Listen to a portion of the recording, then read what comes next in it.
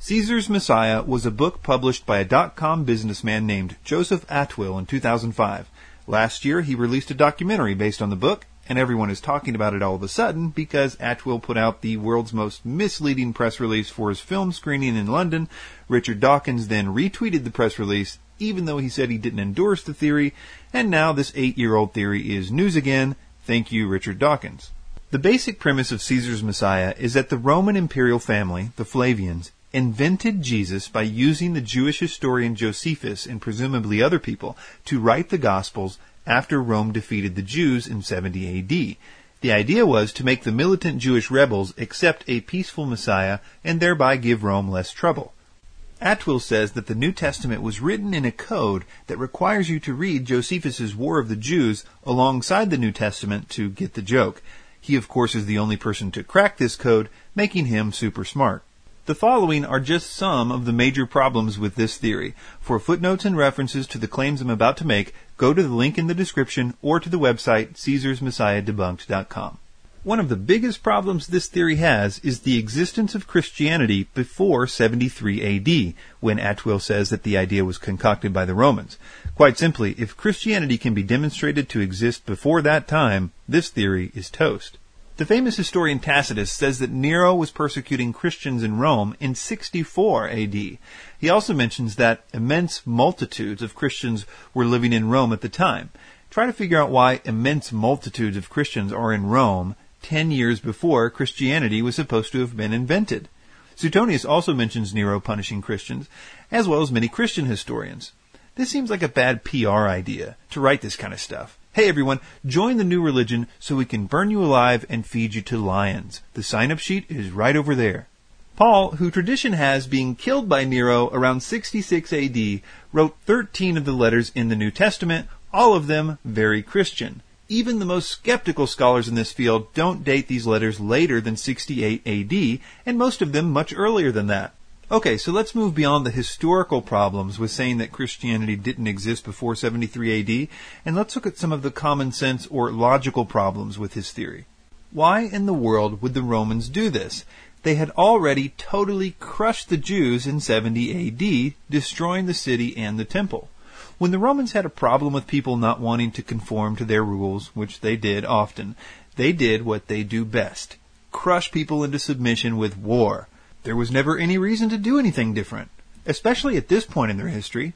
Also, consider that the Jews weren't even a threat to them in any meaningful way. Plus, as I said, they had already completely destroyed them. Atwill, in response to J.P. Holding on the point that the Romans had already defeated the Jews, said, well, yeah, but Josephus mentions that the Romans had some problems with a few Jewish rebels from Alexandria just after the war. Holding replied, saying, what Josephus refers to is disturbances in Alexandria that were instigated by the Sicarii, who had fled to Jerusalem after being beaten there. So in reality, this was nothing more than a mop-up after a decisive victory. And, I might add, no reason for Titus to invent a religion for them, since he beat them soundly there as well. Okay, so let's look a little bit at the New Testament that Titus supposedly created, and see if it makes sense to you that the Romans would make this up and actually want people to read it. So, the Romans created a guy who said stuff like, all authority in heaven and on earth has been given to me, Matthew 28:18. Jesus tells his followers over and over that loyalty to him supersedes all other loyalties, including political authorities. An example of his followers disobeying the government because Jesus' teaching supersedes it can be found in Acts 5:29 and 4:19. It's difficult to express how atrocious and downright scary that idea would be to the Romans. So you're telling us that you have a true king who you are more loyal to than the emperor? Yeah, that idea was not a Roman invention, I can assure you. Consider just this one example. The worshipping of the emperors and Roman gods with the incense altar was considered a matter of national security by the Romans, because they believed that the gods and the dead emperors defended Rome, and anyone that didn't do this sacrifice was angering the gods and therefore endangering Rome's national security. Rome really didn't care what your religion was, as long as you would also worship their gods. So why in the world would you create a Messiah who forbids the worshipping of other gods, especially emperors, if your goal is to make them good Roman citizens? So many Christians were dying in the early days of Christianity because they refused this practice of sacrificing to the Roman gods. Pliny the Younger wrote the Emperor Trajan asking him what he should do because he was having to kill so many people, including women and children. He wanted to confirm with the emperor that the official policy was to kill them if they didn't sacrifice to Caesar. He had not dealt with this before because there weren't many religions out there that had a problem with sacrificing to Caesar. We actually have a copy of Trajan's response to Pliny the Younger.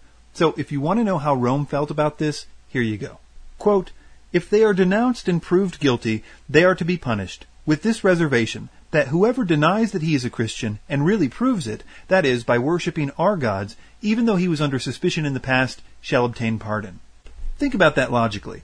Trajan is saying that the proof that a person is really a Christian in his eyes is that they won't worship the emperor. Does that really sound like something that Rome would create for the people? If there was anything that Rome was more scared of than angering the gods, it was slave revolts. 75% of the Roman Empire consisted of slaves, and so if they ever got the idea to rally around a cause, they could easily destroy Rome. So why create a religion where the hero is a falsely accused criminal who was crucified by the Roman government? This mass of slaves being loyal to the Christian God over and above the emperor, as well as being anti-Roman gods, was a very bad thing for Rome. It also gave these slaves a new sense of honor. For example, after this point, slaves started refusing to have sex with their masters on account of them being Christians and their Christian God forbidding it. Here's a question. If this religion was created to make radical, militant Jews good Roman citizens, why in the world does Jesus and the New Testament clearly intend to reach the Gentiles, people who already were good Roman citizens? Matthew 24:14 says, "And this gospel of the kingdom will be preached in all the world as a witness to all the nations, and then the end will come." Also Matthew 28:19, "Go therefore and make disciples of all nations, baptizing them in the name of the Father, the Son, and of the Holy Spirit." Why in the world would you make this Christian God that you invent tell his utterly devoted followers to go convert Romans? If a Roman converted, it would turn a good emperor-worshipping citizen into a non-emperor-worshipping enemy of the state. What a stupid plan, Titus! He also made a huge mistake by writing the New Testament Gospels in Greek, which would make a ton of sense if the early Christians were trying to reach the Gentile world, but it makes little to no sense if the reverse is true, that is, that the Romans were trying to reach Aramaic-speaking Jews. Another logical impossibility is that all these Jews just accepted these hot-off-the-presses Gospels, which were claiming to be historical, as true, even though they all just lived through the time period that these Gospels were describing, but obviously no one ever saw any of the events recorded in them because they were all made up. So, this guy was going around raising the dead, healing leprosy, healing the sick.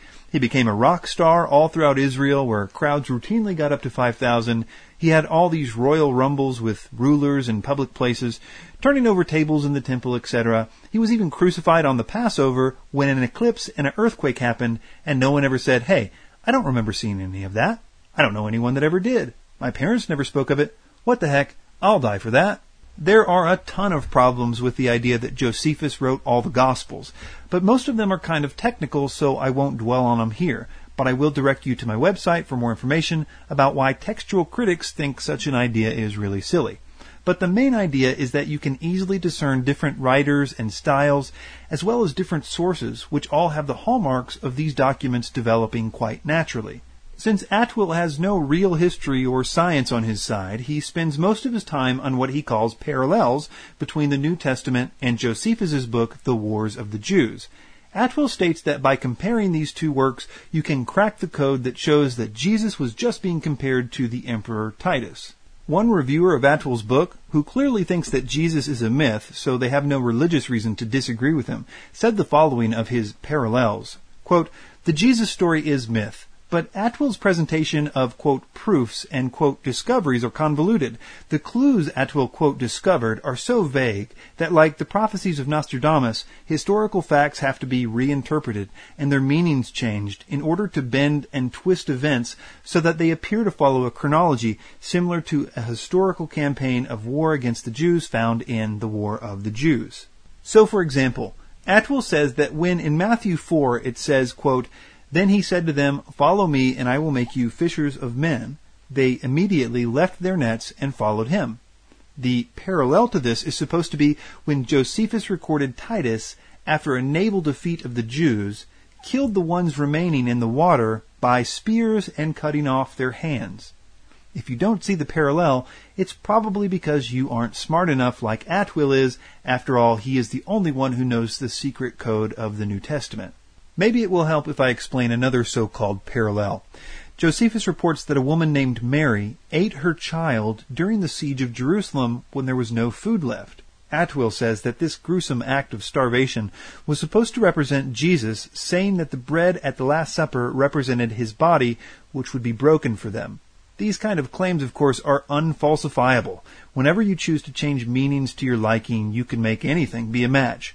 And so this section of his book is pretty much worthless.